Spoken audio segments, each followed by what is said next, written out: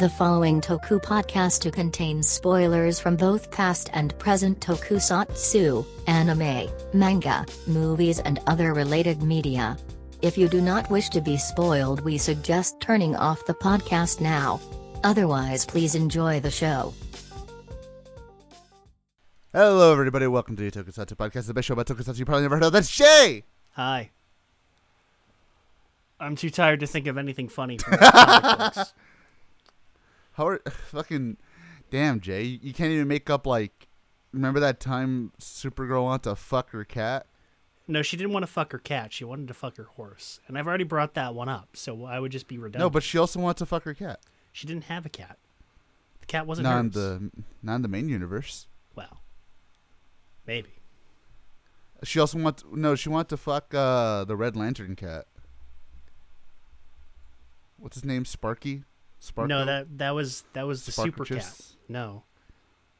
That's You're thinking of what's somebody the Red else. Lantern? It was, No, the Red Lantern cat. that's Dexstar. Yeah. She wanted the Dick Star. All right. I'd ship it. Fuck it. I got nothing else better to do. You know what? They'll probably do that for the next season of the CW show. It's like, I mean, might as well. I mean, what else are they gonna? Is Supergirl even still going on? I don't even know. I'm pretty sure they canceled it. No, didn't they cancel the Batwoman show because it was fucking terrible? I am still surprised that lasted beyond season 1 and the main actress quitting. You know what? Same, but somebody had to put the double flail to film. They had to put that on film just for us, and I'm Just for eternally us. grateful. Speaking of shows going to absolute shit. Actually, show. no, that's not fair. Batwoman started as shit. So speaking of shows that started good into going to absolute shit. Our show. Let's talk about Kamen Rider Hibiki, Jay. Yes. Wow, we're doing it. We're doing this. We're doing it. We're doing it. Oh my god. Doing it. Wow. I wish we didn't. Me too. So what do we even start with? Legit? How do we even start this? Because we have so much shit to get through with this show, and most of it isn't even with the show itself. No. It's kind of ridiculous. You know what? I got an idea. How about we review the show up to the staff change? Because in reality, we're basically reviewing two different shows. Yeah, that's fair enough. So let's start off with, what is the first half of Hibiki? What's the plot? Well, it's simple. There's a kid. He has no dad, so he grifts upon a demon man who kills monsters for a living, and he learns life lessons. That is it. Simple enough. Pretty succinct explanation that pretty much summarizes everything that needs to be known. And it works. Yeah. For the most part, it works. Yeah. There's nothing crazy about it. There's no mind-altering bullshit. There's no whatever the fuck that last part of the series was.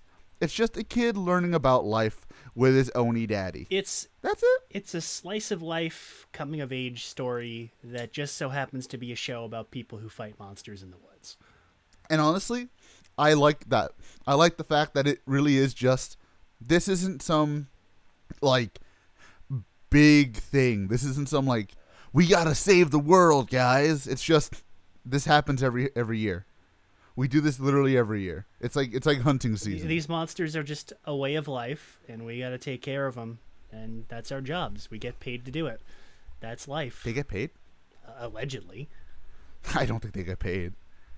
Fuck's sake, Hibiki can't even afford a goddamn phone. Hibiki doesn't know how to use a phone. Why would he buy one? He doesn't know how to use anything, apparently. He's an old man. He's a boomer. He is the most boomer-ass writer we've had since fucking Takeshi Hongo. Well, it makes sense because in the show he is canonically 31 years old. The oldest writer we've ever had, apparently. Which is interesting. But again, you know what? Let's start with him and then we'll get to Asamu because they're a package deal, basically. I like Hibiki. He's cool. You know, he's quintessentially just a cool dude. Yeah. There's nothing crazy about it. There's nothing, wow, this guy's got a deep, dark past. No, he's just cool. He's a cool dude. We actually know nothing about Hibiki's life prior to the events of the show. We don't learn his origin story. We don't learn why he became an Oni. We don't learn what his life was like or any of his decisions leading up to that point. He just... We don't even know his real name. Technically we do. We never hear it in the show, but apparently they mentioned it at some point in like a book or whatever. But No, they did. But like in the show, we don't even get to know his real name. We never even learn any of the main characters' names. They just refer to them as their writer names, basically. Well, besides Todoroki, but... Well, he doesn't really count. They only use it like once anyways. Yes, he does. What are you talking about? They say it like 60 times in the episode he's introduced. Well, it was one episode. But I remember, Jay. I remember it. You might not remember. I will this Oni. Don't get us canceled. Oh, I'm going to get us canceled on Pride Month, motherfucker. Anyways.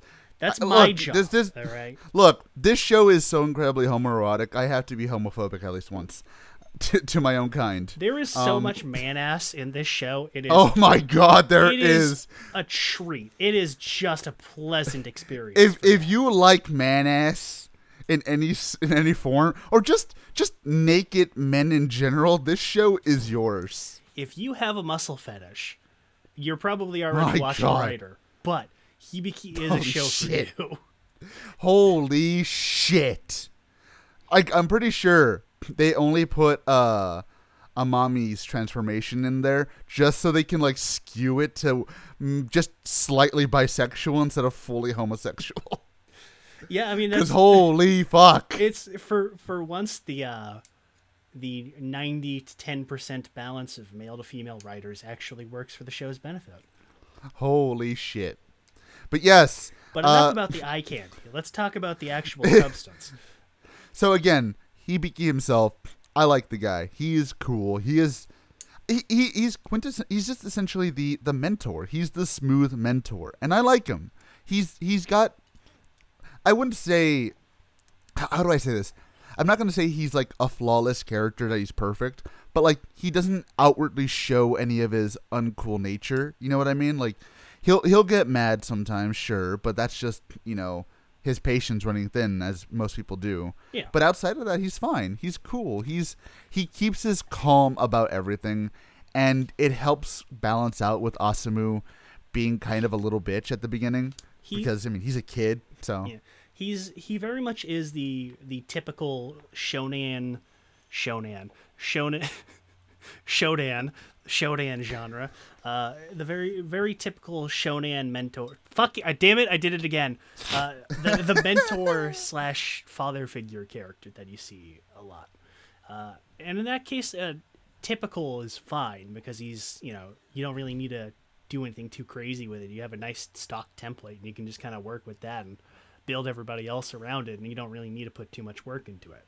And that works for the most part, and the show is very casual, laid-back tone overall. Is that Hibiki is admittedly kind of a flat character in that there's not a whole lot of substance to him beyond his cool demeanor and they've got a little bit of it again where he's an older guy, so they play it up a little bit because he just doesn't understand how stuff works really.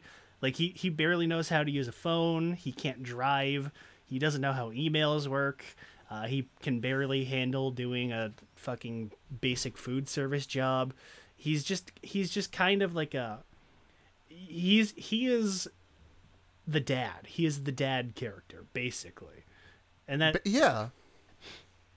And it works. It really works for the show because for the most part, he's not the main focus. He is technically speaking a secondary character in this show. He's not really the main character for the most part. And for that part, it's also kind of an ensemble piece there too, where everybody gets more attention, and Hibiki's just kind of the character everybody gravitates around for the most part. So in that case, it's fine that he's a little stock, I wouldn't necessarily say bland. He's definitely an interesting character, but he's shallow substance-wise, but shallow does not necessarily mean he's bad.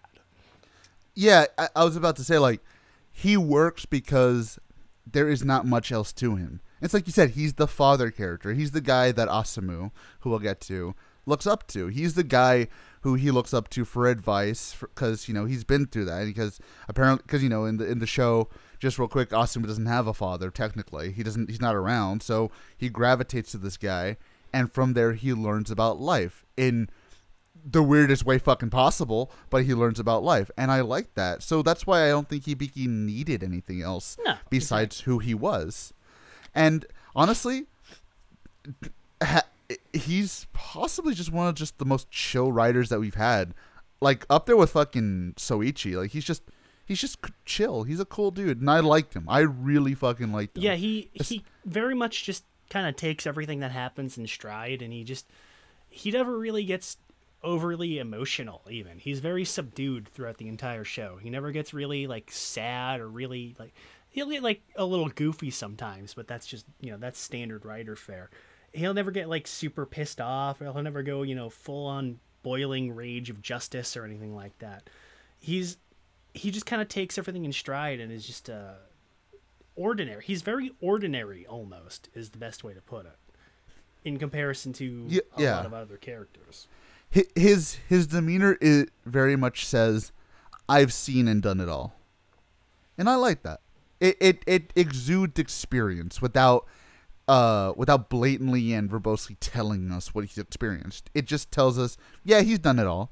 He knows what he's doing. You don't gotta when he's here. You don't gotta worry. It leaves it for the audience to interpret what exactly he's been through, and that's fair. That works perfectly for the character and his role in the show. Until Inoue comes in. Well, but we'll get to that. Anyways, let's get to Asumu. And I also like this kid. He was fun.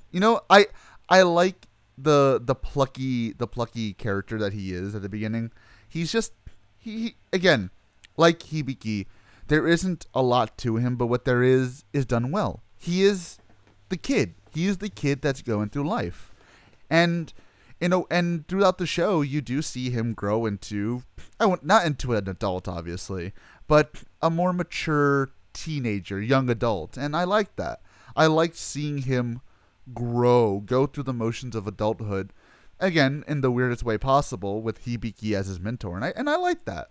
I like also, and we'll get to this towards the ending, I like how it's not leading up, at least at the beginning, for him to be the next Hibiki. It's just, well, my mentor just so happens to be Hibiki. That doesn't mean I want to be one of them yeah, either. he's honestly, the show never, up until the staff change, has any kind of I don't know if that was intentional or not. Up until the last third, the show is very almost antithetical to the idea of the mentor apprentice relationship between them, where he's more of a standard father figure, but it's not like he's deliberately teaching Asumu or guiding his path. He's just a guy who's there for Asumu to kind of bounce life questions off of. The show very much seems to be against the idea of Asumu both being involved in the Oni world and becoming an Oni to begin with. It's completely accidental. Even he himself is like, I have no interest in becoming an Oni. I don't want to train to be your apprentice. I just want to be your friend and hang out with you guys. He straight up is just like, I'm fine where I am in this life. I don't want any more involvement with it. I have my own life. And that works. That's fine. It's because, he's a kid and he's still growing. He's trying to figure out who he is. And he sees Hibiki as his mentor, but that doesn't necessarily mean that because he's his mentor, you need to build his whole life around him. You don't need to. It's kind of like the idea of, it's kind of like the idea of like you're gravitating towards, say, a doctor who's very wise, very experienced, has seen it all. But that doesn't mean you want to be a doctor. You just see this guy is extremely smart and you trust him with advice. You still have your own life at the end of the day, and that's what I like about Asumu. They're an idol and they're an inspiration, but that doesn't mean that you're going to build your life around that inspiration. Exactly. And I like that about Asumu because, again, as like you said, the show, it seems super against, I shouldn't say it seems, it is very against the idea that one day he will become the next Hibiki. He will become an Oni. It's like, no, I don't want to. I'm cool. I'm cool just being here, really. Yeah. which kind of comes down to the idea, like I said, the whole reason he's even acquainted or friends with Hibiki is because it was a complete freak accident. He's not like he went to this mystical chamber to become an Oni. No, he just accidentally got saved by this guy, and now he's here. Yeah, Hibiki just kind of was like, fuck secret identities, and he just kind of snowballed from there, basically. To be fair, the show did say that too. The the show said that too. The show is weird in that the idea of the Oni and the Makamo seems to be like a masquerade deal where like they're trying to keep it secret and they don't want like the normies in on it, because there are a couple times where Asumu's school friend comes over and she's of course not involved in the Oni life, despite the fact that several of her friends and family are Oni, and they're trying to keep it a secret from her. There's like, okay, so they clearly don't want the normals knowing about them, but they just also consistently reveal their secret identities and transform right in front of them, and they don't like keep it a secret that they're fucking superheroes or anything like that. It's very casually disregarding of the standard superhero formula. And it's not entirely consistent, though. And it's, if it was just like, yeah, we exist, we're just a normal thing that exists, and we don't really bother asking questions or trying to keep it up, and most people just live in blissful ignorance because it's convenient for them, that'd be one thing, but there's still this kind of air of we're trying to keep this a secret. And I don't know. To be fair, when the staff change happens, they do also just kind of say fuck it, but that's the least of its problems. To be fair, I feel like for the most part they were kind of running off the idea of who's gonna believe you if you tell them. Pretty much. Oh, I saw a demon fight monsters in the forest. Yeah, people are gonna believe you. Yeah, I saw some naked man. Hunky dude turn into a fucking demon and fight Gamera in the woods. Okay, buddy, sure thing. Yeah, all right, buddy. Yeah, sure. Mm-hmm. Where's your tinfoil hat? I think that I like to think that they're running off of that kind of logic where it's like, no one's gonna believe you. And tell them they're not gonna believe you. And see, that's fair. It's just the normals live in blissful ignorance, and here's what's going on is just, oh yeah, there's just giant monsters and everything that happen randomly, and yeah, it's whatever, it's not our problem. But then again, there still seems to be like an active air where they're trying to keep it a secret. So I don't know, but I like the vibe it is set up of. It's just, here we're out going into the woods to go fight monsters, and we're just not even trying to pretend like it's like out of the ordinary or anything, and nobody else seems to react or respond to it other than, oh, we're getting attacked by a monster. Yeah, and again, it kind of goes back to the show. I should have said this at the beginning. The show just kind of has this air of, well, there is action and fighting and monsters, it still just has this very weird calmness to it. Where, again, there's not this big timer in the background where, oh my god, the meteor's gonna come down in 5 days. No, it's daily life. It's routine. It's calm, and that goes into the atmosphere of the show itself. It's calming.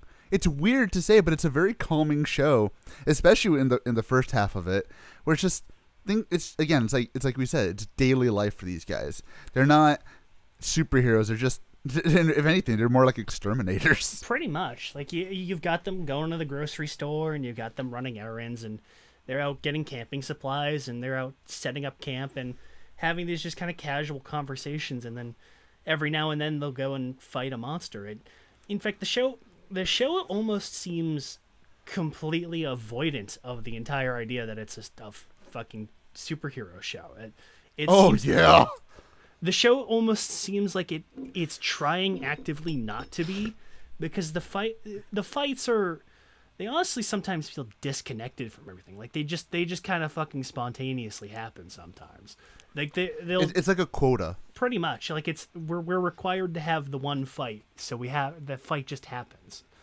And sometimes it's good, and sometimes I really like that. And then at other times it does feel a little clumsy. It's not particularly well integrated in a couple of episodes, and especially just because sometimes it'll be, here's this act. The A plot is usually, it's Asumu doing whatever the fuck is going on. Like, oh, it's him, Asumu, focusing on school, and he's getting ready for a test, and he's, figuring out so-and-so, and then we'll just fucking cut to Zonky, whoever, getting his shit kicked in the woods for a minute. And it's like, okay, thank you for that. We needed this right here and now, immediately. But again, it's like you said, and honestly, there's a couple of times where I was watching the episodes and I thought, you know what? If this episode ends and we don't have a single monster fight, I don't think I would be mad. No, I absolutely. think I'm okay with that. In fact, I enjoyed the kind of slice of life shenanigans with the cast more than I did too. the monster stuff. Which is not to Honestly, say I could have given less of a shit about the monster stuff when everybody else was just having so much fun. Which is not to say that the fights are bad or uninteresting. I mean, no, I mean shit. In episode 1, we had a monster 619, a fucking CGI bird, so off a tree. The show had a giant enemy crab in it. Like, how do you not have fun with the giant enemy crab? Oh my god, it did have a giant enemy crab. I was trying so hard not to say it, and I was actively forcing my brain not to say the words giant enemy crab. But it's historical Japanese, Jay. It literally is. It's the show about them fighting ancient monsters. So here's this ancient Japanese monster, the giant enemy crab. I hate myself. God, I fucking hate my brain. That joke is almost gonna be like 20 years old. That joke is gonna be older than the fucking PlayStation 3 one day, and it'll still be funny. Oh my god! Actually, wait, dude. It's already old. The fuck. Yes, it is. Retard. Dude, like I said, that joke is gonna be 20 years old soon, and it's still funny. We still reference anybody who's into gaming references that shit, and it's still funny. Anyways, it's like that and making jokes about the PS3 and having no games. It's like it's never not funny. Well, also $599 US. That's $599 US. It's true. But yeah, so like I was saying, like the show, and you said it as well. It almost seems like it not hates, but tries to avoid the fact that it has to put a superhero stuff in there. Like again, there's plenty of times in the show where the fight the fight that you expect in the Kamen Rider is like 2 minutes long at the very end of the episode, and that's how it ends. And it's like, yeah, I'm okay with that. I don't need more than one. I don't need long drawn out fights. This is it. Hibiki comes in. Oh, it's a Makomo. All right, dead. Bye. End of the episode. Bye guys. See you later. Moving on. Like, I like that idea. I like how that is. And it feels good. It feels good. And again, I like the stuff with Asamu just kind of going around his daily life. Like, legitimately, I actually kind of like the episode where he gets in, where like he finds out he got into like his high school of choice. I was like, you know what? Good for you, buddy.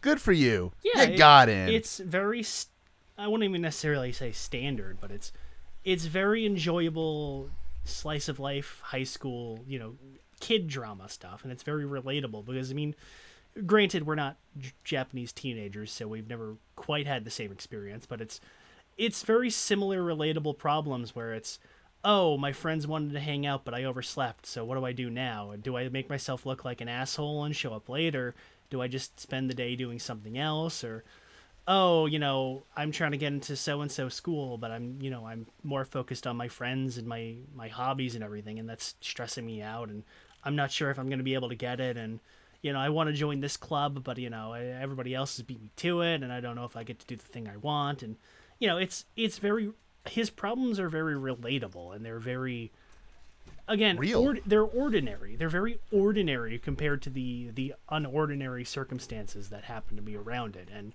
that makes them a little more interesting, is that they're kind of juxtaposed with this unordinary situation. See, I would say the fact that his problems are so ordinary kind of enhances the Oni stuff, because it makes the Oni stuff also feel like it's just a part of life. Again, it's like we said before, it doesn't feel like they're trying to bring attention to it. It doesn't feel like this is the thing you have to pay attention to. It's just, it's a part of life. And I'm like, I really like that idea. I really, really like that. And it gives the entire show this calming feeling where it's just like, you know what? I get to just turn on an episode of Hibiki, random episode, don't gotta care about where it is or where it is in the episode list. Just turn it on, have some fun, and that's all I need. it feels good. It feels like a very easy to watch show, and I like that. I really like it. It's cool. It is a very casual watch, but I would say honestly, it's a little too casual at points. It's honestly hard to just kind of fall. I wouldn't necessarily say it's boring, but it does get to be a little hard to stay invested when it's just kind of ordinary stuff. And that's not necessarily a problem with slice of life stuff. I enjoy that, but sometimes it's, especially when you juxtapose it with the Oni stuff, it's like, well, okay, here's 2 minutes of Asumu just fucking dicking around downtown. Like, all right, okay, all right. I think that's just a problem with shows that have a very calming slice of life tone, is that you can't binge them or you get bored of them really fucking fast. No, definitely. I had that problem where I was trying to like ration it out. I was like, okay, I'm catching up on it, and then I got to the point where I was like, okay, well, I need to start watching more because we have the deadline, and then I'm starting to lose a little more interest as I watch more and more of it, and everything just kind of starts to blend together. So I think you got a point there. I think that's a difference of you kind of need to you need to savor it. It's like a wine tasting. You can't just chug that shit. You gotta let yeah, it's not like with fucking, I don't know, Ghost, where you just hope to God it gets you drunk fast. Or even to use like the show that came before it, Blade, where Blade is just a show where nonsense drama happens all the time, and for the most part you want to keep watching to see what happens, so that you can kind of sit down and watch for like 3 or 4 hours. Yeah, because like there's like they're always like spoon feeding you bits and pieces of the story to keep you invested. This one is just, hey, turn it on. Oh, sweet, look at that. That was a cool episode. All right, I'll watch the rest is learning tomorrow. how to make origami, and Zonky files his taxes. That's the episode. Oh my god. Todoroki has to learn how to ride a bike. Wow. Donkey How has to remember wacky. that he's in this show. We have to remember to put Shuki in and then never mention her again. We have I to, remember her. Remember Aiki? I do. I don't. You remember? He was there, he jobbed, and he left. Honestly, you know what? Record time, record pace. Lost once, done. That's all I need. Comes in, loses, refuses to elaborate, leaves. At least he got a fucking human form. Unlike what the fuck was his name? Sasaki? Fucking. I don't even remember. Literally, all he ever did was job out, and he never even got to be on screen for more than 10 seconds straight. Fucking Christ.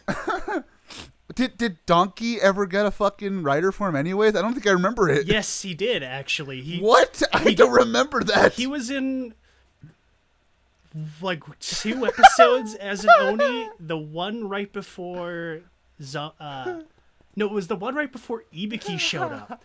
And then he was gone for like 15 episodes. And then he randomly shows up talking to Hibiki in a phone booth.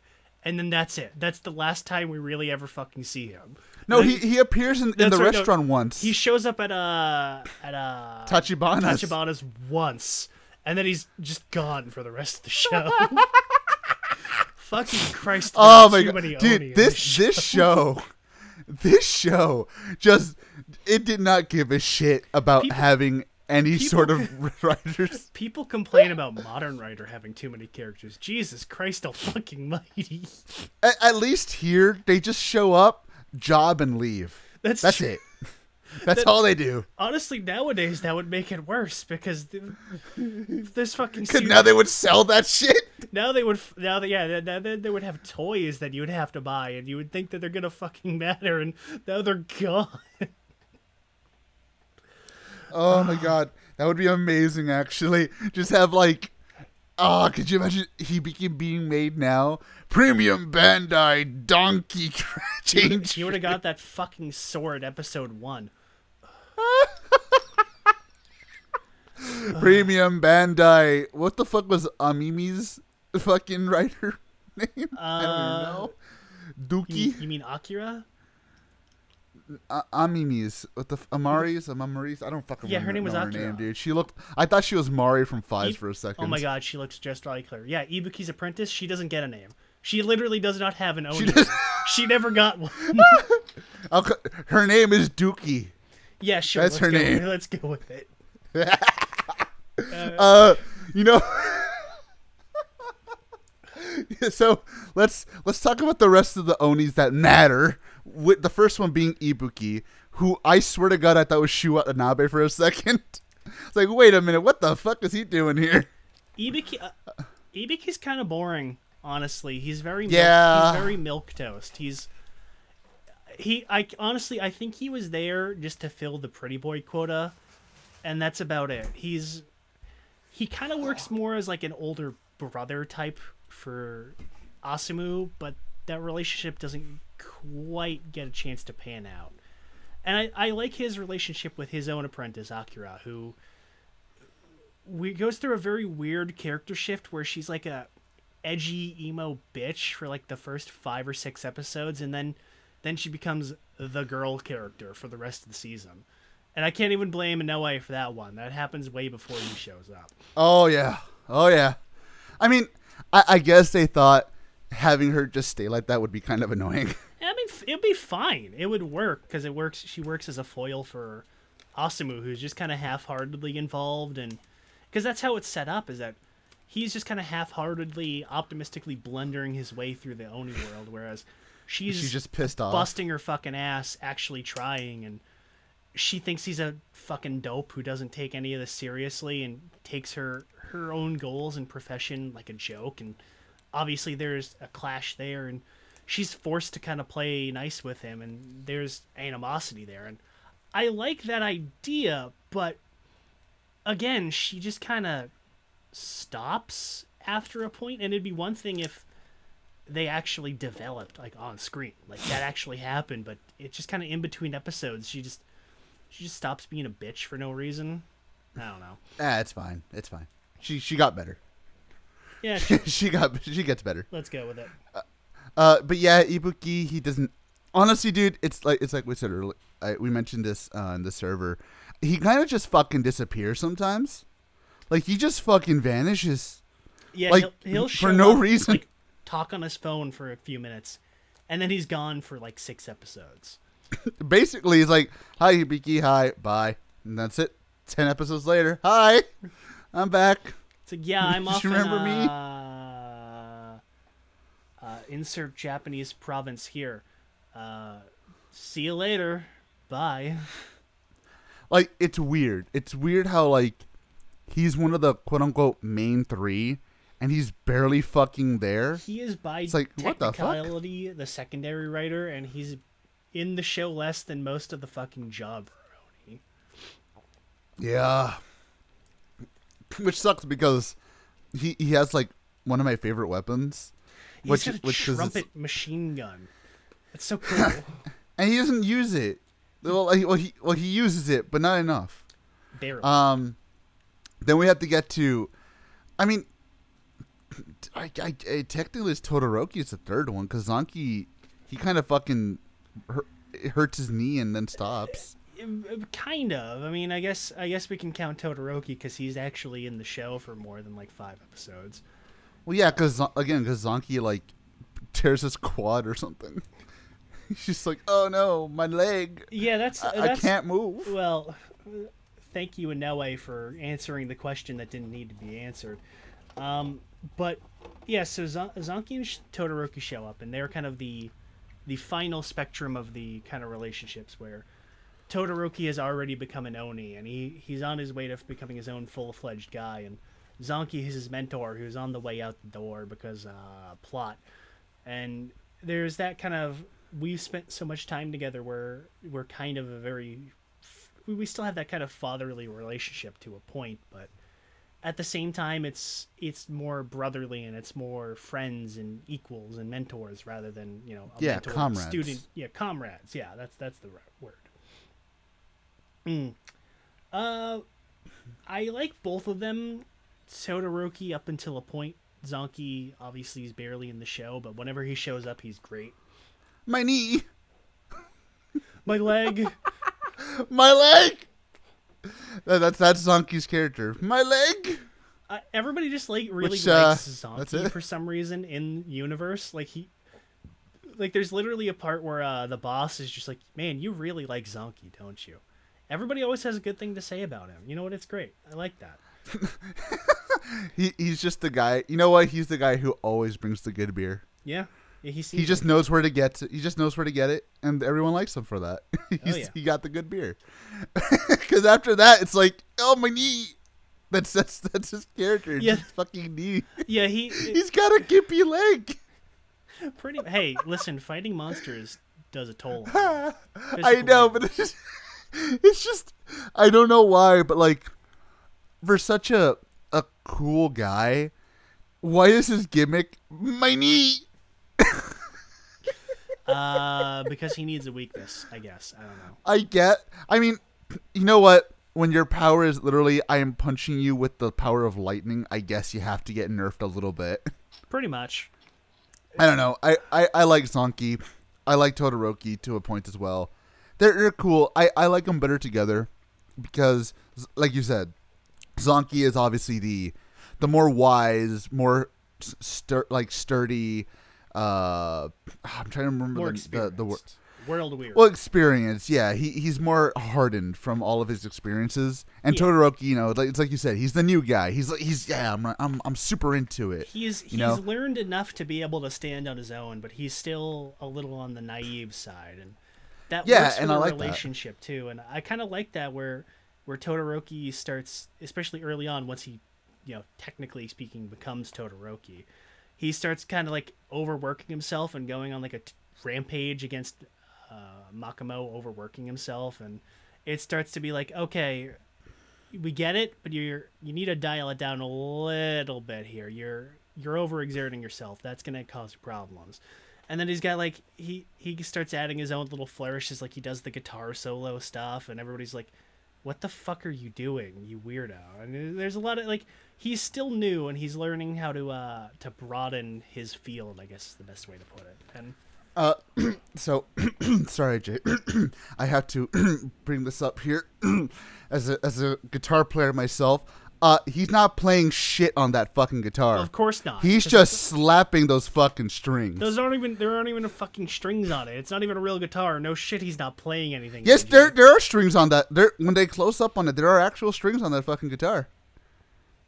There are a couple times where they close up on it, and there are real strings on that Have thing. you tried playing a guitar with fucking padded gloves on? Yes, I have. Of course you have, because you're retarded. Yes, I am.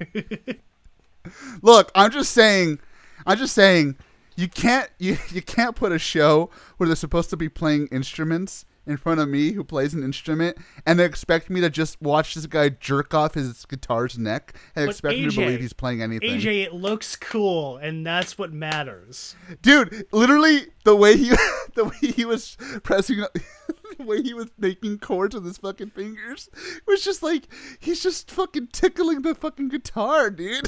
It's hilarious. Somebody should make one of those videos that's like music videos. When he's but actually it's- playing. Yeah, it's Oh, I should do that. It's just. that'd be really funny. Yeah. Oh, I would. Oh, I should totally do that. I mean, then again, I can imagine like someone trying to put like what he's really playing Ibuki version. It would be Just nothing fucking because he bullshit. doesn't have lips. I like how this motherfucker playing Shrimpin', he doesn't have lips. It seems like a design flaw. They could have just explained it away with how Hibiki just like formed mouths to breathe fire. Yeah, remember when he breathed fire like twice? And that was both of those times were in the first episode, and then that's it. He never did it again. That seems like a very useful power to have, Hibiki. That seems like a.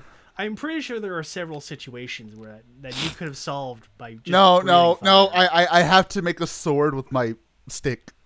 Yeah. Oh, this show's crazy. So Todoroki's out of the way. That's pretty much everybody that matters. That's 'Cause, everybody except for the Scooby Gang at the restaurant. and they're yeah. they're mostly like one-off, like kind of one-note characters. Like you got the boss, he's the boss. You've got He kind of looks like fucking Iwata. a little bit. He's a little thinner. Yeah, but I saw him and I was like, oh my god, is that Iwata? What the fuck? I get what you mean. There's actually both of them are his daughters. Weird. Yeah. I didn't even notice that. His Oh, two he's getting around, daughters, bro. one who is Hibiki's sidekick, and she's fine. She doesn't really do anything, and the other is Todoroki's not girlfriend, who is the obligatory obnoxious hyperactive chick, and that's about it. Also, before anybody says yes, she's dead. Oh. Yeah. Being Todoroki is suffering. I just know someone was gonna bring it up, so yeah, she's dead. There you go. You happy? You macabre fuck. Anyways. Yes.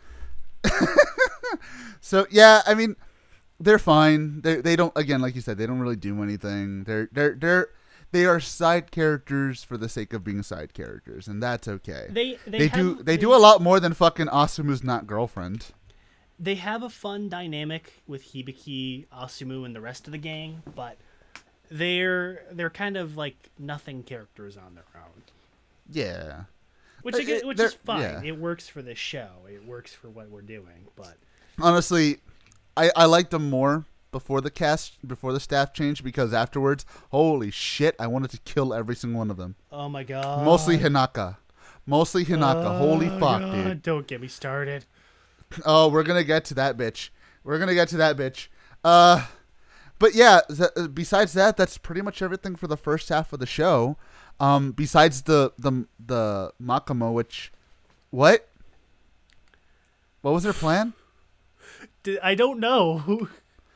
There was the guy, or I think, or the chick with like the face mask with like a weird steampunk staff, and then there was the white one too. there was Did I miss something? I don't know, because there was the dude in the black cloak with the steampunk staff that injected shit.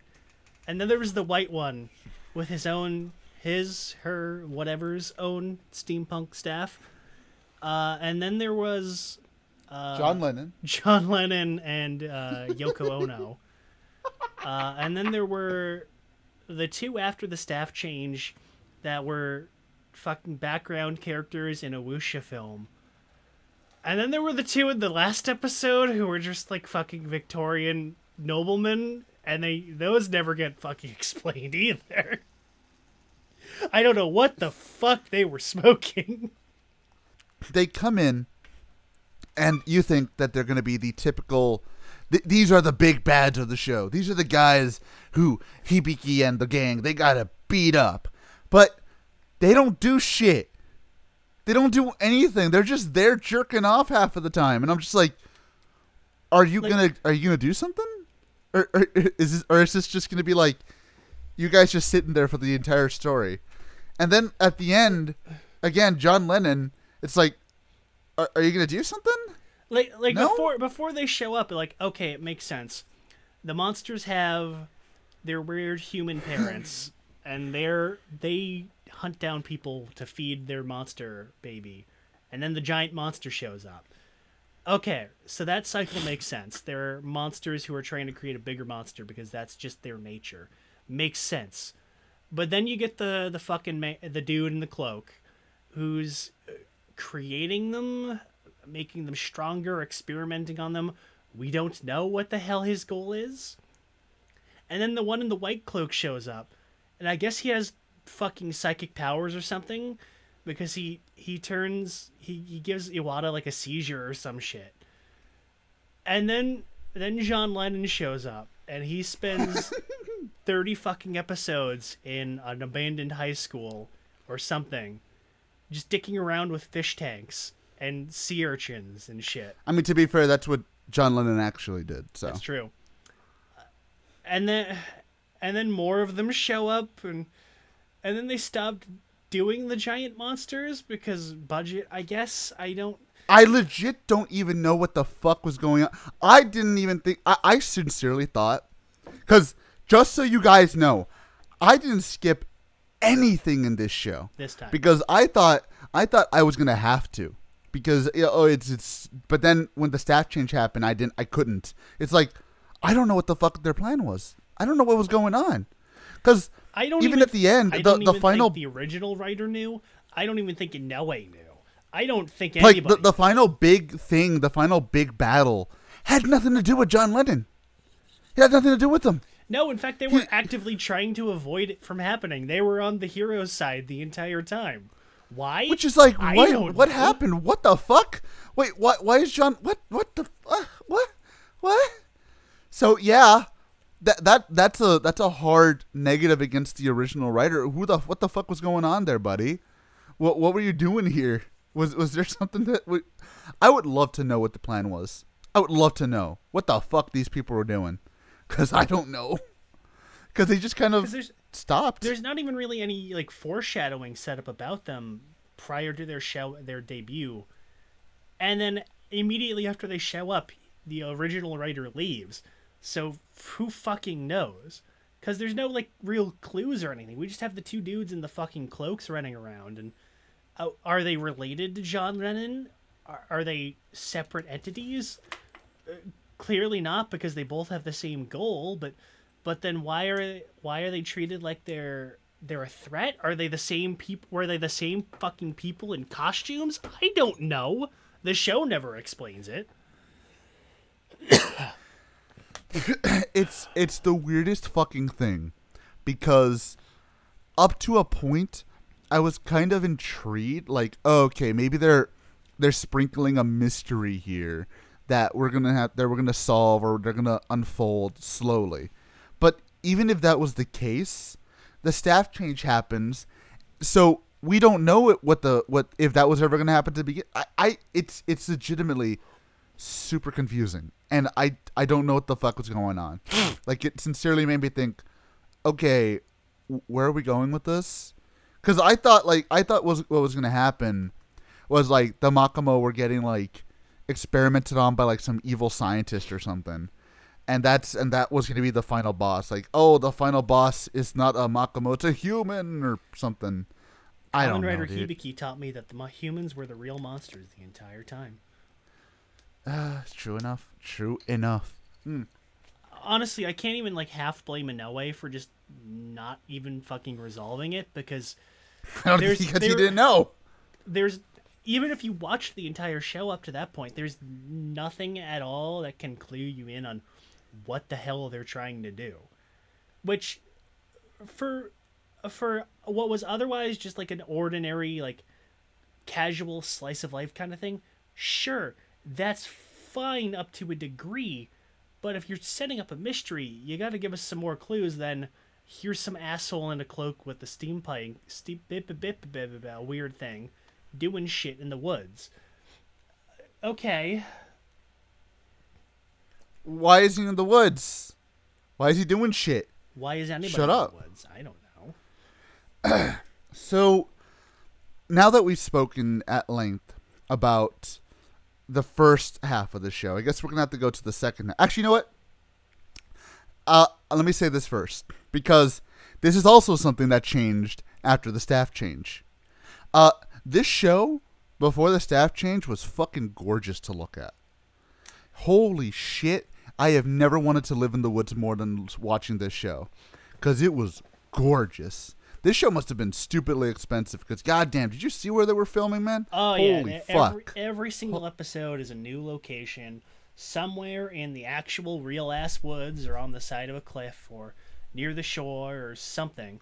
Every single episode, they go out there, and every single episode, it looks fucking amazing.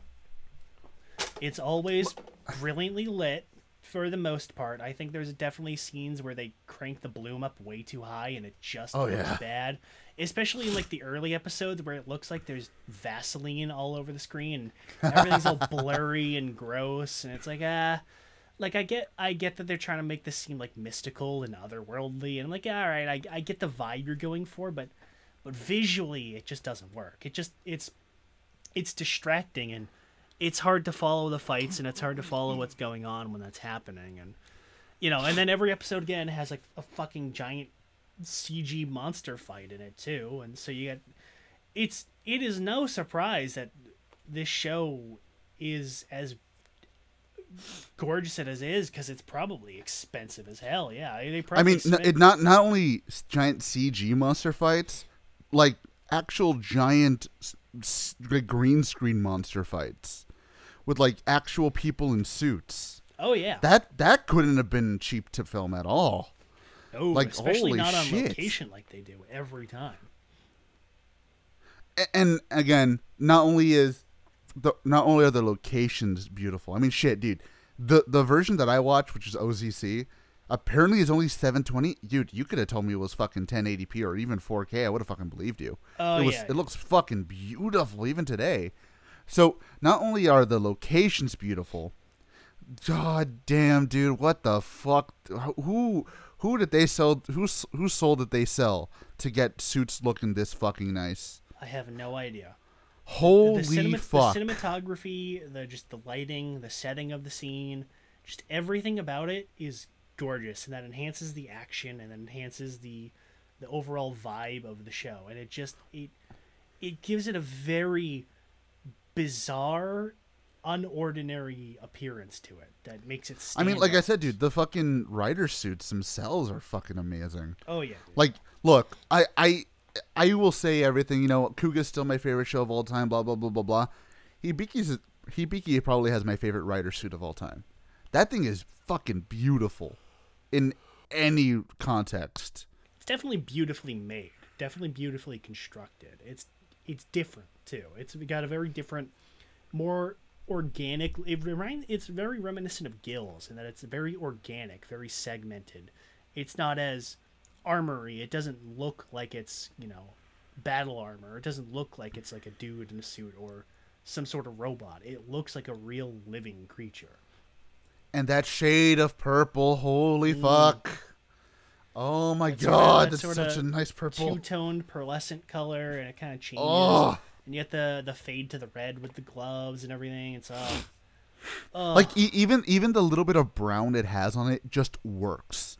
It just fucking works. And the thing is, I like pretty much every Oni suit in this show, besides like the weird one-off ones. Like Ibuki, even if it's just like all this weird bluish black, it still looks they're all very nicely designed. Ibuki is very like regal. It looks very sleek and it looks very professional, as opposed to the more wild and rugged look of Hibiki, which makes sense with their characters. Which is funny because like Todoroki looks way more like I wouldn't even I want to say mookish, but like I would say more like generic Oni, I guess you would say. Well, I guess it's fitting because he and Zanki literally have the same suit with a different paint job. It's true. But I like all the suits. All the suits are fantastic. Yeah, I think like with the exception of like again the one-off guys if I could remember, didn't Aki have like Wolverine claws or something? Or Yeah, and he was brown. yeah, he looked like shit. Shuki especially looked like shit because she broke the design vibe of the other Oni. Yeah, she was bad. Obviously they don't count because they're not in the show, but a lot of like the movie guys just kind of looked bad. Like Kachidoki looks fucking ridiculous. Kachidoki looks like somebody took the Kefka and turned him into an Oni. What are your thoughts on Hibiki 2? I like that the idea of their power up is literally just paint him red. That's all we need. No. I'm not talking about Hibiki Crimson, buddy. I'm talking about Hibiki 2. I'm talking about Zeranos, bud. For all of the bullshit cannibalization they had to do, I'm surprised it looks as half good as it does. It's the white. The white and purple look nice. If it wasn't if it was actually like made from the ground up, I think it would have looked a lot better. It's funny because the other white and purple rider that they have in the SIC looks like dog shit. Fitting for Zeranos. Anyways, so Jay, it's that time. It's time. Explain to us what the fuck happened. Well, this isn't a Matt McMuscles ripoff. What happened, Jay? Well, for once, I can't give you as detailed as an answer as I usually do, if only because I'm not particularly well versed on the particulars of it. Well, I am. But the short version is, I was gonna say if you want to, you can let me do it. well, I 'Cause can do the short I version. did a lot of. If you want to kind of break it down, that's fine. But the Okay. short and simple version is that Toei got ass mad for some indiscernible reason, fired the producer Shibasaki, who was the same producer in Kuga, coincidentally, and fired the original writer, booted them out of the show unceremoniously, and they brought in, of course, our old pals Shirakura and Inoue to finish up the show about 10 or 15 episodes before the finale.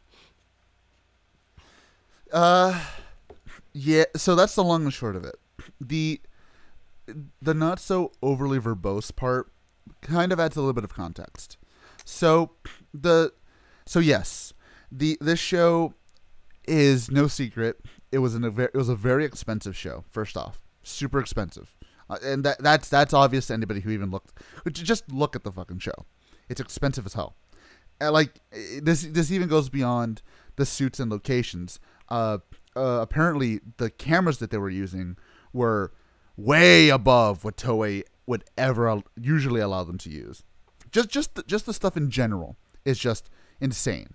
So the show was very expensive. Of course, the show was very expensive, and of course, to offset that, you need to bring in money, right? You need to bring in a profit. Unfortunately, Hibiki did not bring in that profit. In fact, from all accounts and from all hearsay, it put them in the fucking red hard. Not only did they put them in the red financially, but even though it was critically acclaimed, most people didn't give a shit to watch it on TV either. So most of their ratings tanked fucking hard, which I think we've mentioned before was a pretty big trend starting from fucking Blade all the way to Kabuto, basically. Oh, yeah. But during Hibiki, they tanked hard because nobody was watching it. I don't know if it... This is where it gets kind of weird. I'm not really sure if it was just because people just didn't want to watch it or if the time slot was fucking with them. I'm not sure, but that's up in the air. So all of this happening along with the original writer and producers kind of... How would I say... They were kind of hard to work with. From some people's perspectives, they were very hard to work with. And, of course, that's just the way some people are. I find people say hard to work with and having attitude problems as an excuse of, well, I didn't like working with them. So I'm not sure. It's all hearsay. So, whatever. All this kind of culminates in Toei, like Jay said, getting fucking angry and pissed off and saying, fuck you guys, get the fuck out of here, and bringing in Shirakura and Inoue. Now, of course, as we have discussed many times, Inoue does not like to play with other people's toys. And when he's forced to do so, he gets mad.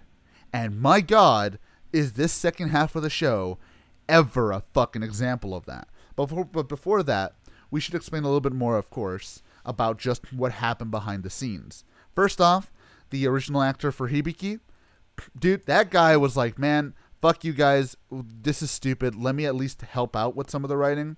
Until they basically pushed him out of the fucking writer's room and didn't allow him to come back in. Well, that's the thing, too, is that he said before, like, up until the cast change, he was in the writer's room just as much as everybody else. He was constantly pitching ideas. He was constantly, helping make the show on a technical level.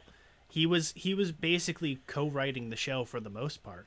And then once Inoue came in, he basically got locked out, and that kind of pissed him off. And especially with the just general change in leadership and the way the cast and everybody else were treated, that it really kind of sets a sour mood.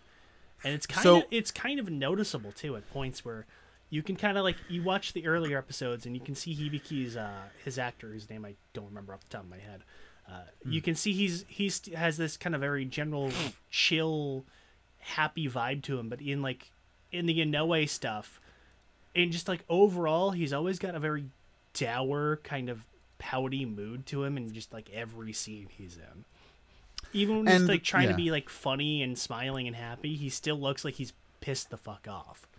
And the thing is, this all culminates, and we'll get a little bit more into it because it's so fucking obvious when you watch it. This all culminates to the finale of Hibiki, which is confirmed and has gone on record. The finale of Hibiki and the final fight were both being written as they were fucking filming. They changed the final fight and the final episode, according to the actor who played Hibiki, which his name is Hosokawa. They changed it about 6 times. 6 fucking times before they ever committed anything to film, while they were already filming. So that already tells you this was not a fun time for anybody. And of course, everybody who was on the writing staff that wasn't Inoue were fucking pissed because they were like, we need to get this done. We need to get this done. Like, what the fuck are we doing? What are we blah blah blah blah. To the point where, and I don't know, this is a rumor that's gone around for a while. I don't know if you heard about it, but it was to the point where like they were this close to having to miss the deadline of when they were supposed to turn it into to Toei for editing. Oh, I've heard. To the point where they were like, "Oh shit! If we do not get this final episode in before we're supposed to, we're all gonna get fucking fired. Every single one of us is gonna get fucking fired." I've definitely So- heard that. Yes. So it was a fucking mess. And with that being said, Jay, what happened to this fucking second half of the show? Well, it's weird because this is my first time watching Hibiki. I had never seen anything about it beforehand. I knew of what happened, and I knew, especially just in terms of just how fucked the later stuff is with Inoue. And going into it, it was, I'll be honest, it was different than what I was expecting. Because I was expecting bad. I was expecting Kiva levels of Inoue. But it's just kind of fucking boring, honestly. Oh yeah. So, immediately, right out of the gate, we have a new character, Kyosuke Kiriya, who is played by, as we've referred to him up to this point, Zeronos' actor from Den-O, who is just the biggest piece of shit Gary Stu I have quite possibly ever seen. He makes fucking Tendo look reasonable some episodes. He's just a fucking asshole. He is just a whiny little spoiled rich prick constantly. Every And the thing is, fucking the line. worst part is that the moment he comes in, you can smell Inoue off of him.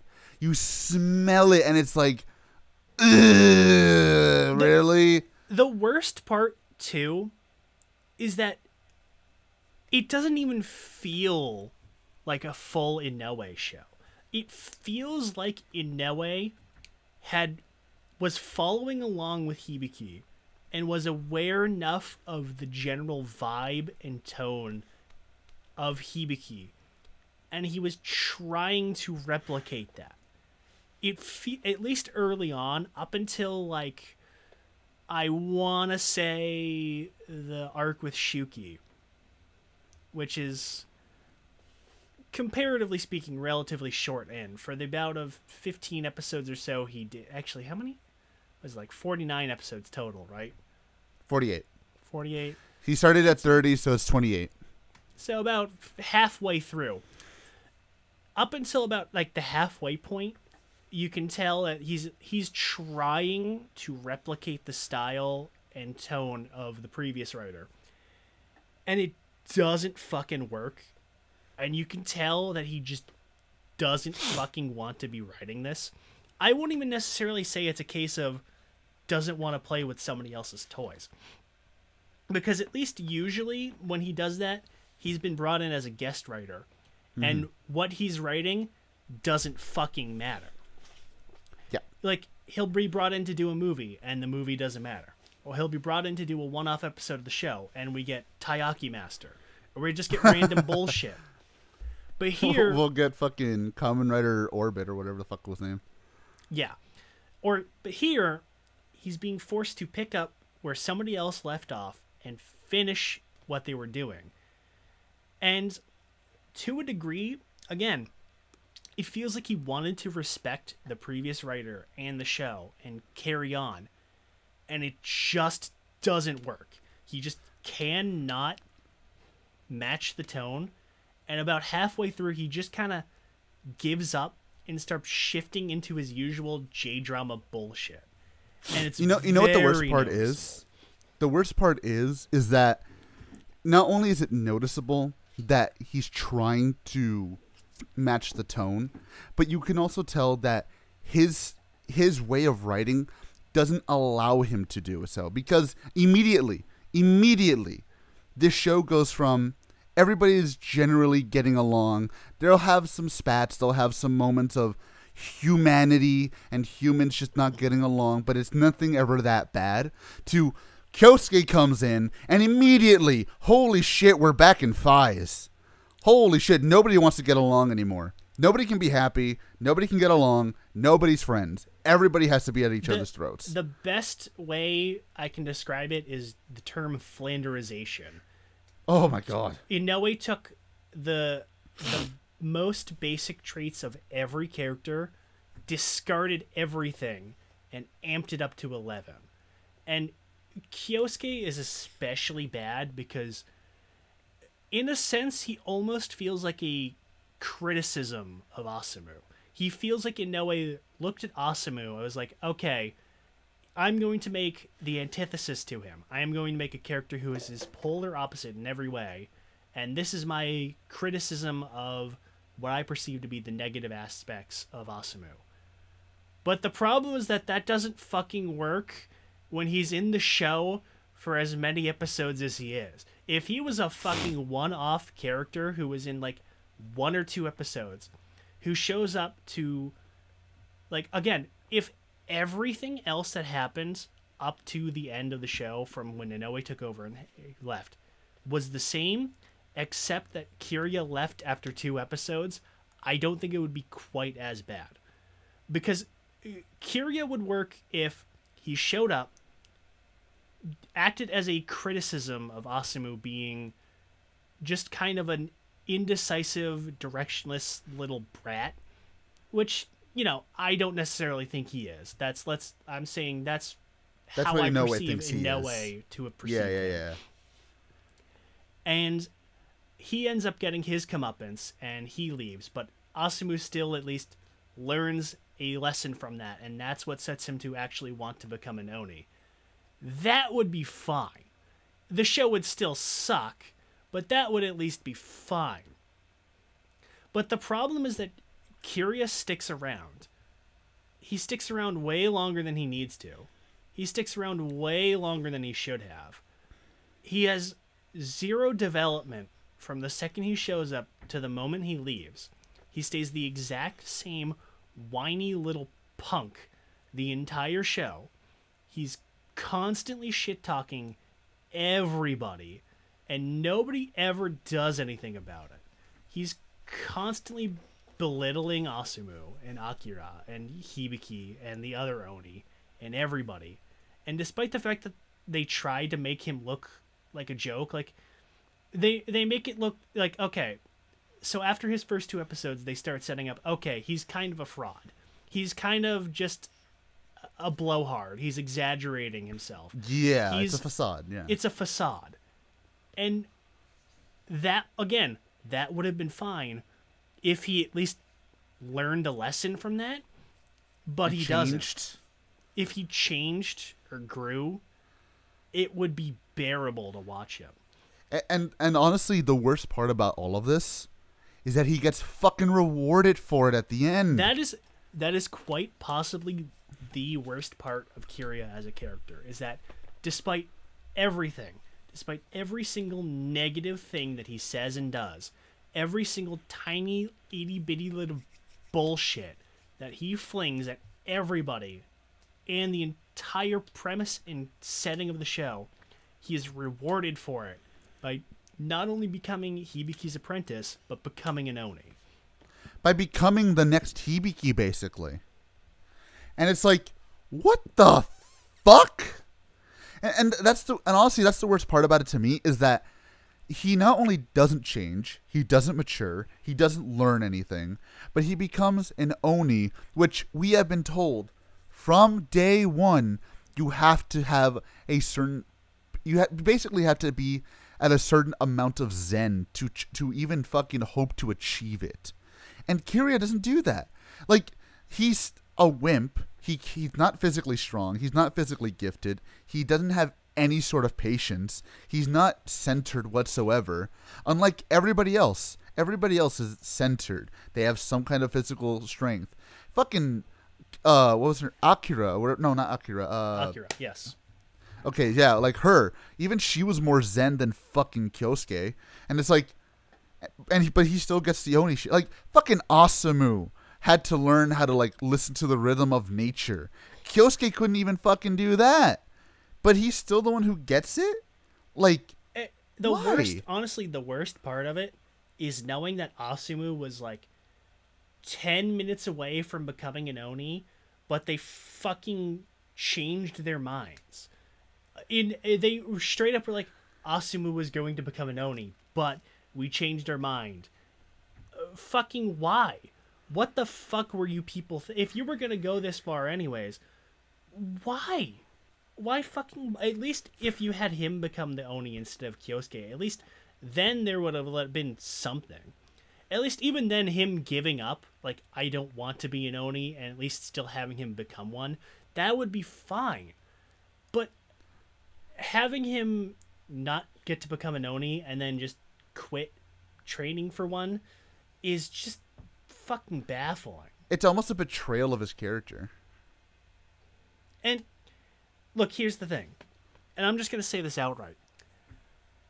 When he decides that he's quitting training, that he's like, I don't want to be an Oni, I'm honestly not even mad, because Asumu wanting to be an Oni to begin with was a fucking ridiculous idea. Yes. And was just not at all, just the complete opposite of how he was as a character. It was unnecessary.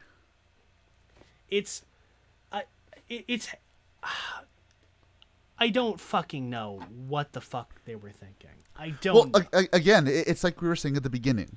His idea was he doesn't need to be an Oni. He's just learning about life through Hibiki. So him, out of nowhere, suddenly thinking, I want to be an Oni now. It just doesn't feel right. Him getting gaslit by Kirya into wanting to become an Oni just doesn't make any sense. And it feels wrong. It does. And they kind of have that idea of like, oh, Hibiki's just like trying to fuck with them as their mentor because he knows that, one, Kirya shouldn't be an Oni, and two, Asumu doesn't want to be, and he's just kind of doing it because he thinks that's what he should be doing. Like, if that's the angle they were going with, fine. If neither of them became Oni, that's one thing. But it's like, again, and like, Hibiki just kind of like fucking flip-flops constantly, like, where he's like, he is totally up for Asumu becoming an Oni, but the second Asumu changes his mind, he starts being like a big asshole to him for no reason. It's so weird. It's just, I don't know what the hell. You can tell this show went through like 6 rewrites an episode because there is just gaps in the logic everywhere. Well, it's not even just that. So, you know how you mentioned that he was 10 minutes away from being an Oni? He was also 10 minutes away from neither of them being an Oni. So, obviously, the original plans went all over the place, right? Yeah. The original ending was Asumu becomes an Oni. No, Kyosuke becomes an Oni. No, they both become an Oni. No, neither of them become an Oni. No, Hibiki gives up being an Oni, and then we time skip to Asumu beginning his training. Like, where the fuck are we going? Like, and you can see that in the way the final episode is playing out, because it's like neither of you feel like it just feels like it comes out of fucking nowhere either way, because again, like, Kirya doesn't need this. He doesn't deserve it, but he's just given it because why? I guess fuck off. I don't know. He deserves it, I guess, even though he didn't change whatsoever. Fuck's sake. The last time we see him, Or the last moment, or one of the last moments we see of Kirya and Asumu together, Asumu's trying to kick the shit out of him. And it's like, where are we going with this, bud? It's like, honestly, it almost feels like Inoue just said, you know what? I can't win. I'm not going to win with this. So who cares? Fuck it. Just fuck it. Kind of. Honestly, he really does just kind of give up. Like, you can tell, too, with the plots, too, because, again, he tries to keep that general slice of life vibe where you get the episode where, oh, Asumu wants to go meet his dad. And it's just him just kind of bumming around town, following clues about where his dad is, and he keeps learning stuff about what's going on, and it starts to get a little exaggerated and comical with all the stuff he hears, but it's, that's a nice setup where he wants to go learn about his father, and he finds out that, oh, his dad's doing great, and he's living his best life, and so, that inspires him, and I liked that. And then he's just like, fuck it, it's a soap opera now. So then we get the fucking Power Up episode where we get the dude who does the opening shows up, and he makes a weapon that stops letting them become Oni, and it's a sword with a megaphone, and I don't know why they gave Hibiki a sword other than to sell toys. And then you get like everybody just gets fucking horribly exaggerated. Todoroki just becomes a gigantic moron. Ibiki barely existed anyways, so you don't really notice a change. Yeah.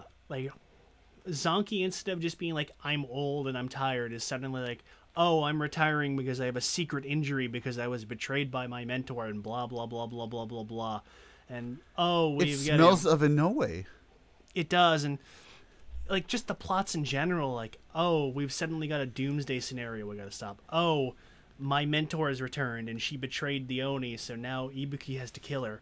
Oh, fucking Henshin Ninja Arashi shows up for no reason to go beat the shit out of Oni. Like, why? What the fuck was the point of having him show up, by the way? Like, I get it. Like, I get the show was, supposed to be a Henshin Ninja Arashi reboot. And I get that's their caveat of like, all right, we got to put him in here somewhere. But like really? That's the best you can do is you have some guy who looks like him just show up to beat the shit out of Oni for half an episode? Cool. Oh, yeah, we didn't even mention that. Apparently this show was never supposed to be a writer's show. Oh, well, I mean, I was going to mention that. Yeah, so the show started as a reboot of Henshin Ninja Arashi because, if I remember correctly, the story is Blade sold like shit. So they're like, all right, we're just going to fucking experiment. But then the plan for the Arashi reboot fell through. So it's like, okay, so now it's going to be about Oni. So now it's just a show about Oni superhero fighting monsters. And then fucking, what show was it? I think it was Ryukendo showed up.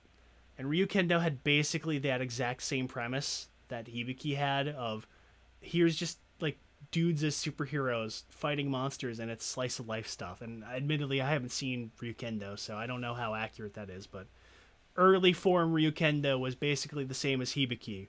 So like, all right, well, fuck it. It's Kamen Rider now, whatever.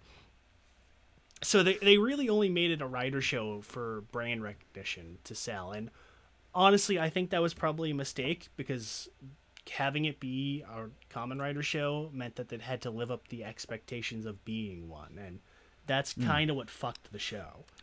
See, okay. And now this is what gets me the most. You know what's weird, Jay? Is the fact that if Inoue was the sole writer of this entire show, and we just had the exact same thing as we had from episode 30 onwards, this show would be just mediocre. It'd be boring and mediocre. Yeah. But I think it's the fact that that what we got from 30 onwards came after what was a relatively nice, calm, fun little show. And it essentially just betrays all of that shit for no reason. And it does it so badly that it almost makes it seem worse than what it actually is. Because now we have something to compare it to. We have the exact show to compare it to right before it. And it's like, wow, you fucked it. You fucked it for no reason. For no reason. You took a relatively very nice, good show that could go down as a comfy little slice of life, and you decided to just shit all over it. And again, this is one of those times I don't blame Inoue. I don't. Because Inoue was forced to do this. And like, I'm not gonna say he had the Yakuza breaking down his door. No. But I'm saying, like, they brought him into the writer's room, and he didn't know what to fucking do. He doesn't know what to do because guess what? They shit-canned the last writer, and he's not going to tell Inoue what's going on because he doesn't want to give Toei the satisfaction. So now Inoue here, having to watch what came before it, and just fucking hope what he writes is either as good or salvageable, and to the point where he just goes, you know what? Fuck this. Fuck all of you. Fuck this. And he just writes whatever the fuck. So I can't even blame Inoue on this. If anything, I blame Shirakura way more than I blame Inoue. No, absolutely. To an extent, I can't blame Inoue for what happened with the show because it's, again, he's left in a position where he has to carry on so late into production of the show that he can't really effectively change anything or build off of what was worked on because it's a lose-lose. It's a lose-lose for him, and I kind of can't blame him in this regard. That doesn't necessarily mean that he couldn't have tried a little better. I mean, it's still pretty mediocre compared to his usual output. But no, that's a given. Like, honestly, that's a given because, like, I feel like he could have tried better, but at the same time, I'm not going to be like, you ruined this show single-handedly. It's like, no, you didn't. I definitely do think that Inoue gets a bit of an unfair rap for Hibiki, where, granted, he definitely deserves a little bit of criticism for it, but at the same time, like, people tend to make it his entire fault that what happened, and it's not. You know, again, a little bit of a Shirakura, but even then Shirakura was also thrown in last second. Then again, Shirakura also did gut a lot of what made the show interesting. Like, you got the cool, like, calligraphy eye catches, you've got the location shooting that they dropped, all the giant monster stuff happened, and now all the fights are happening in the city, and we've got generic Monster of the Weeks. We dropped the monster parent plot line stuff, and we got all this shit with John Lennon and all this other stuff going on. And, like, again, a lot of that was also his decision, so I'll throw a little bit more blame on him. But at the same time, I get it of, like, I am being put on a sinking ship, I need to fill all the holes without spending too much money. And, like, all right, I get why you cut all of this stuff and changed it all up. That doesn't mean that it doesn't still suck. See, I feel, this is my personal theory. Had Shirakura had the power that he had now, I almost want to say he probably wouldn't have allowed some of that shit to happen. I have, maybe I'm just an overly trusting person, but I feel like Shirakura would have at least attempted to keep some of the stylistic choices from going away. He can't do anything about the writing. That's something he can't control anymore. But at least stylistically and financially, I feel like he would have at least tried to keep some of the calligraphy shit, or at least some of the on location shooting. At least some of it, because I feel like Shirakura. We say this a lot. He gets a bad rap as well. I feel like he would have at least tried. I definitely think so. I think if this happened like 5 or 10 years later, I don't think it would have been as big of a shit show as it was. I definitely think that somebody involved would have either stepped in sooner, or they would have at least tried to keep it more consistent, just overall in terms of production value. Mm-hmm. It's weird, man. It's really weird because, like, and we've gone on about it a bit, but in reality, there's not much to say about the second half of the show because really nothing fucking happens. Like, everything tries to happen, but nothing gets through. You know, the final plot doesn't really matter. The Doomsday plot doesn't matter. The final villains doesn't matter. The apprenticeship doesn't even really have much of an impact because they don't do much with it. And when they do, you just kind of get reminded that, wow, we're really shitting on Asuma's character just for fucking Zeranos over here to look better. Which he doesn't even look better. He looks worse every time he's on screen. He actively looks worse with him being the only one who becomes an Oni and not Asumu. I will say this much. I I think it's a very good thing that he came back to be Xeranos, because if he didn't, this guy would be one of the most hated people in the entire franchise. Oh my People, God! You're people yes. people would want his actor to be like dead, legitimately in real life, dead, Burned at the stake. burned at the stake if he didn't come back to play Xeranos.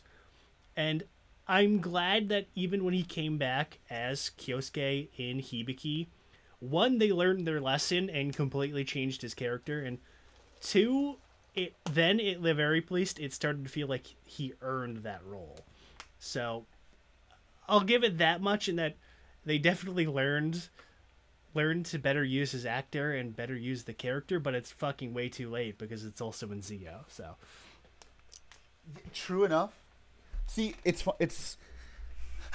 see, at least it's okay because he came back in Xeranos because literally nobody remembered he was Kyosuke because nobody watched Hibiki. But in reality, it sucks because, again, like I said before, what sucks about the show the most is that you can compare it against itself, and the second half is so immensely inferior in both character, writing, style, everything, that you just kind of sit there thinking, what could have been if they didn't just say fuck it? What could have been if they didn't throw Takatera out the fucking window? What could have been? And that's what sucks about it the most. That's, to me, the worst part about this show, is the fact that I have to sit here thinking, man, what fucking could have been? That's what sucks. I would agree, but at the same time, like, because the show is, I wouldn't even necessarily say samey up to the point of it still doesn't feel like it has any kind of direction other than just here's the slice of life stuff. I don't know how different it would have ended up being had it not all happened. See, It definitely wouldn't have had as bad of a reputation as it did. I'm sure it would probably be one of the most popular shows, but I don't really know what would have changed had the writer stayed. see, I think it would have been. This is me putting a lot of fucking faith.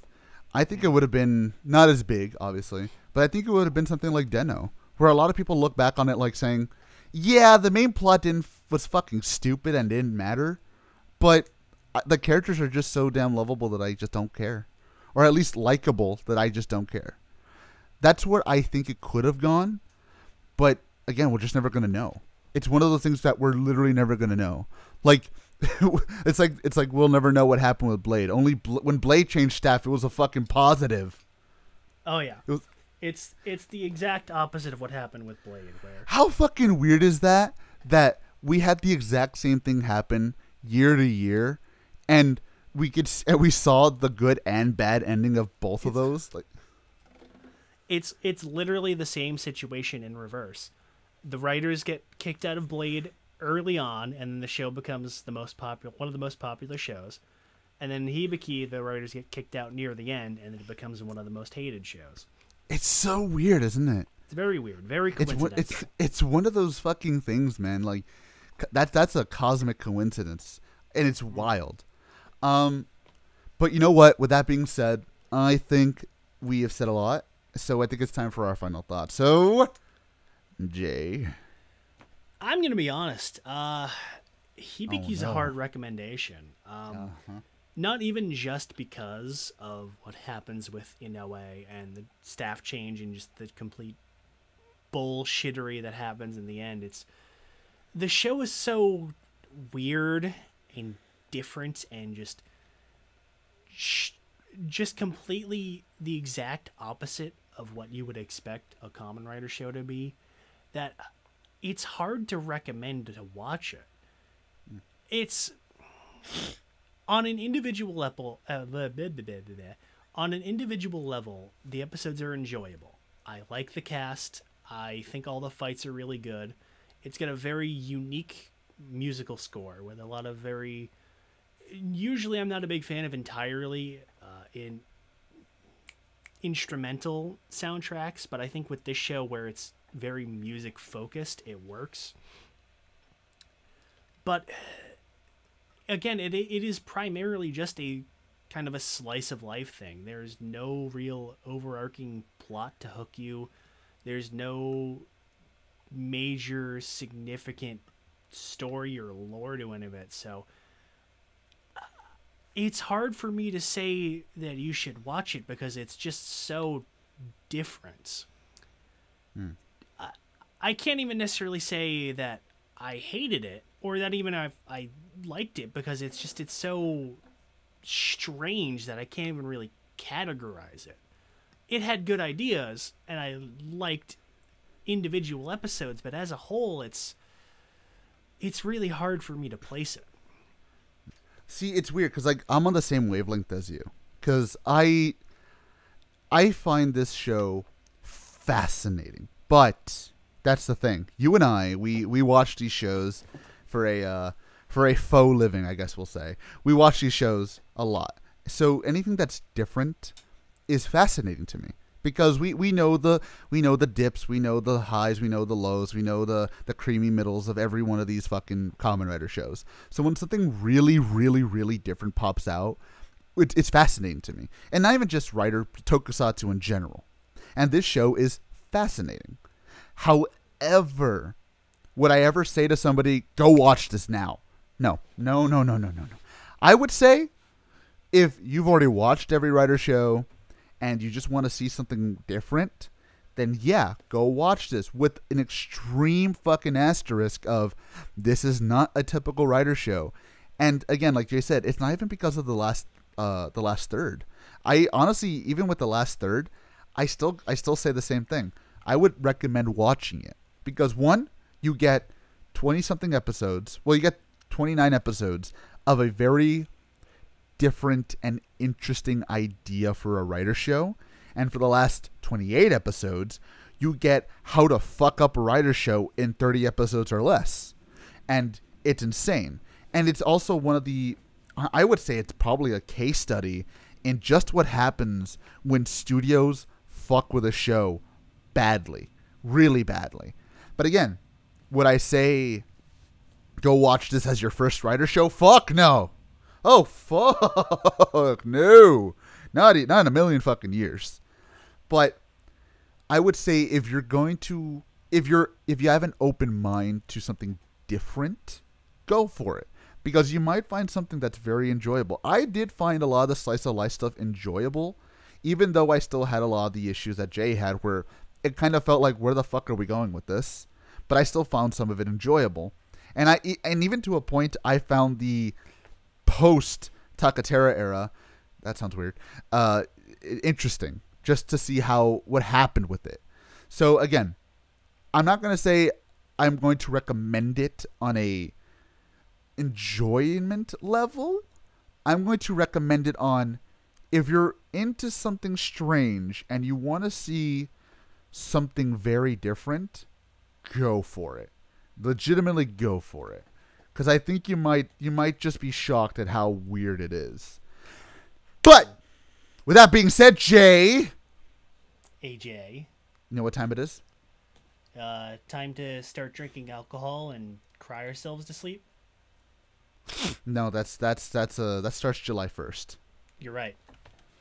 That's we got a few months. I actually have been sober since like the end of May, and time to change that. It's been surprisingly easier than I expected it to be, which I guess is not something that I should be proud of saying.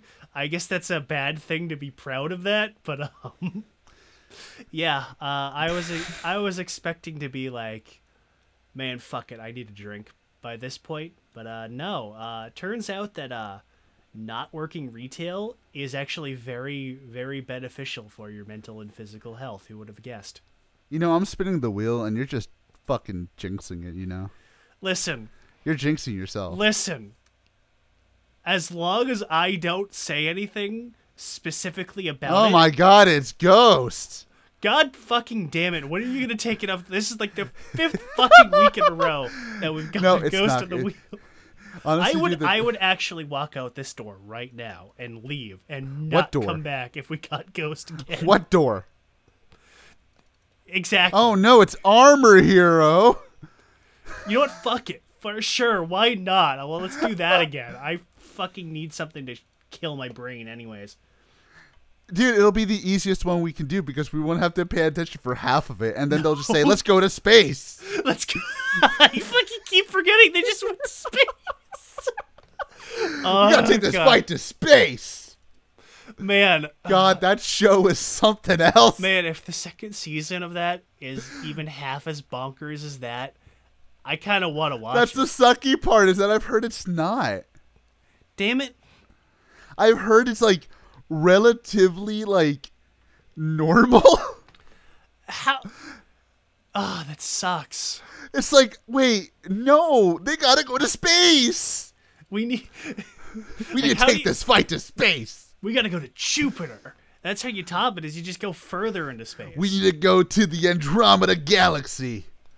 We need to go to the M78 Nebula. Wait, no, we can't do that one. We get sued. Wait, no, this is China. We don't care about that. We need to go to the N78 Nebula. N77. There we go. Now that's legally distinct. Oh, why is High School Hero still on this fucking wheel? I forgot to Don't- take that off. You keep forgetting to take a lot of things off the wheel. Oh my God, it's Ghost! No. I already said we're gonna do Ghost for like episode 200, That's fair. which is like this year, I think. Probably. I'm really like I'm like really like stretching this out as much as I can. I'm just clicking this. Okay, let's see what we got here. Hold on. What's the deal with the wheel? Is this even fucking subbed? No, No, it's not. Why does people do this to me? What show is it? It was like Enba Bonson Band. Never heard of it. You and me both, buddy. Listen, you would be surprised of the things I've heard of.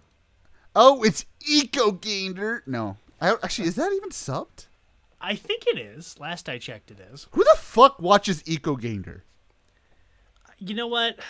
We ask that every time we watch something that we've never heard of, and then we usually You mean enjoy like it. fucking? You mean like? I don't think Eco Gainer will be nearly as enjoyable as Vandy Nights. I don't think anything will ever top that ending. To be entirely honest, unless Revice decides to go full Devilman in the last 3 episodes, and you know what? It's getting close. Revice It's is gonna getting, end up with Iki eating love cough. Revice is getting dangerously close to going full Devilman, and you know what? At this point, I kind of hope Daiji turns into a pillar of salt. I think that's kind of what he deserves. It That'd be wouldn't amazing. surprise me. It wouldn't surprise me. No. Instead of the Devilman manga, they're just remaking the Devilman movie. Oh fuck. Oh, that would be so fucking funny, wouldn't it? They get what the fuck was his name? The black dude. Oh, I forgot his name. Bob Sapp. Bob Sapp. There you go. We need more Bob Sapp in our life. We do. Is he Wasn't- in any? Is he in any shows? I think he's in. No, that's somebody else. I was gonna say I think he was in Abba Ranger, but that was somebody else that kind of looks like him. I know he's in like a lot of variety shows and stuff, but not shows we would watch for the show at least. What is this? Is this subtitled? Hold on, I actually got to check if this is subtitled. I actually don't know. Oh, this sounds good. This always sounds good. I always like the sound. Well, it has a 5 out of 20 on some random website. Who the fuck scores to 20? What? What is this, Spinal Tap? Come on. Hold on, I gotta look up Toku subs. Let me see, Toku subs. Yes, thank you. Show me the subs. Let me see. Because if not, why would you do this to me? Wait, officially subbed. Wait, is it actually fully subbed? Because if it is, then yeah. But oh fuck you, it's a 404. Well, I guess we're not doing that one. We fell on something called Innocent Lilies that looked like Vanny Nights, and I was like, oh, sweet. But Wait. apparently only 1 episode's on. Wait a second. That sounds familiar. Let me look that up. It doesn't seem like anybody's fully subbed this. If they have, holy shit, this is gonna be some fucking wacky shit.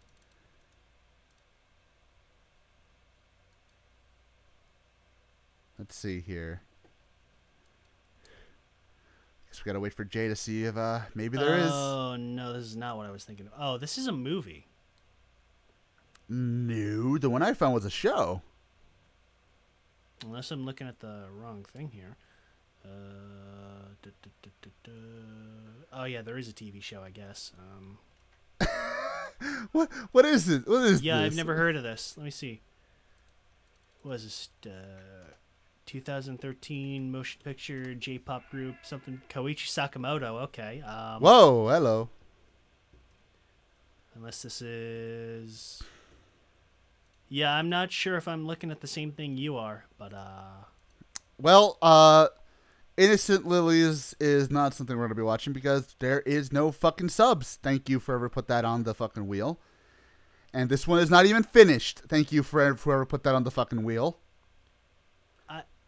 I think this might be the same thing I'm looking at here. Yeah, I think this Are is you a sure? movie. Because I don't think it was. Well, the one I found was a TV show. Well, let me see what you're looking at. Because I'm looking at something here on Wikipedia that says it's a movie and doesn't say anything about a TV show. Hold on, because I was looking up the other stuff that fell into the wheel too, like Erection, which is not a porno. Funny enough, it's What was the name? Erection. But when you look at, when you look it up on, obviously when you look it up on fucking Google, it gives you a lot of fucking porn. Yeah. Oh, okay, so Innocent Lilies. Okay, so this one is not a TV show. This one is a movie, but again, I don't, because the one I looked up on the Toku sub site said that it was a movie. Yeah, because I see something here saying that it's a TV show, but I don't. Unless Yeah, because it's like 1 out of 10, 1 out of 5. So it's like, unless the Toku subs website is just fucking with me. Unless I don't know. it's just something with a similar name. Let me double check. God, that would be so fucking weird. How do you make more than one show called the same thing? Excuse me. Well, Jay, Well, I don't think we're gonna get any results, so just try a third time and then we'll go from there. Hi, Guardian Spice. No. Fuck you. Could you imagine? That's on the wheel, dude. That's on the wheel, Jay. You know, I do this to myself. We could have done Dogengers, but you didn't let it. I didn't. What do you mean, I didn't? You had to say Hi, Guardian Spice. When did I say that? It's right now. You just said that. Don't fucking gaslight me. We're on recording, AJ. But you said that right now. No. I will listen to the recording and it'll say the same thing. Guys, AJ is gaslighting me. This is not. I do this to Phil every week. You should be used to this. Yeah, but it's not ever to me. Ultraman Cosmos. Wait, Actually, really? is that the one that's 72 episodes? Yeah, that's the one that's like. Go fuck 66 yourself. Nope. episodes. Oh my god, you pussy! Just pick something already. God damn it. It's Dude, too I've long. actually. No, I'm not gonna lie. I've legitimately just been spinning this. I legitimately just been clicking the spin button and I just haven't stopped. I just been waiting for the spiel to end. Jesus Christ. Are we? I want to see what is going to be our last episode before we head out. Before we go to fucking Anime Expo. I want to see what it's going to be. Oh no. Oh fuck no. I swear to God, AJ. we could have just done Cosmos, but no. That's 66 episodes. Fuck you. Well then, Hey, okay. we didn't even land on Cosmos. I just say random things that are on the wheel. So what do we get? I swear to God, if it's Ghost or Zio or something, I am going to murder you the first chance I get. Break your fucking neck, AJ. I swear to God. I feel like we're gonna be kicking a dead horse if we do this. Honestly, I feel like it's kicking a dead horse at this point because everyone's made fun of it. Oh, But it's only 12 episodes. oh boy. It's only 12 episodes. Actually, is it Well. only 12 episodes? Let me double check. Yes, it is. Oh I'm my waiting. god. You know what, Jay? I'm going to spare you. I'm going to be very nice, and I'm going to spare you the fucking pain. And everybody else, I'm going to spare you the pain because I don't want to get canceled in Pride Month, by the way. Because that's what's going to happen if we do that show. So, we're just doing Dogengers. Yay! By the way, the thing I don't want to get canceled over is High Guardian Spice, if you couldn't tell. Are you fucking for real? Yes, You I'm not- actually no. put that on the fucking list? I didn't put that on the list. Why? What? You have the power to put things on the wheel or not, AJ. You could have just not. You could have just ignored it. Because Like you the do law- half of the shit. Because the law of statistics usually tells me that that's not going to happen, and it landed on that. How many fucking times have we learned that lesson? How many fucking times have you been like, it's never gonna happen, and then every goddamn time it happens? Why have you not learned this goddamn lesson? I'm a gambling man. Look, it's only 12 episodes. That's the both seasons are only 12 episodes. So at least it's like a fucking quick watch. So we can just watch 12 episodes. I'm pretty sure they're all like 10 minutes anyways because it's a fucking local hero show made on a budget of fucking condoms and newspapers. So That sounds who about right. cares? So you know what? It'll be fine. So next week we're doing is it actually Dogengers or Dogengers? Yes. Dogengers. Okay. We're doing Dogengers. Is it about why is it called that? I don't know. I think it's a joke about Avengers. I don't think they explain it. I mean maybe like doge. Maybe it's like maybe that's supposed to be like local. I'm hero? sure I it don't makes know. sense if you're Japanese. I don't know. I mean, hey, I like some of the designs here. Seems like a fun time. Yeah, fun time. Yeah, fun time. So yes, next time we join you guys here for recording. It's Dogengers, the local hero show that could, and apparently is very good actually. So I've heard nothing but good things about it the could, show. and it did. Again, I've heard nothing but good things about the show. So let's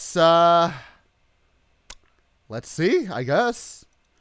I know that I had the link here somewhere about a while ago. I don't know where it is. But yeah. So yeah, we'll see you guys for Dogengers next time. Bye-bye. Bye.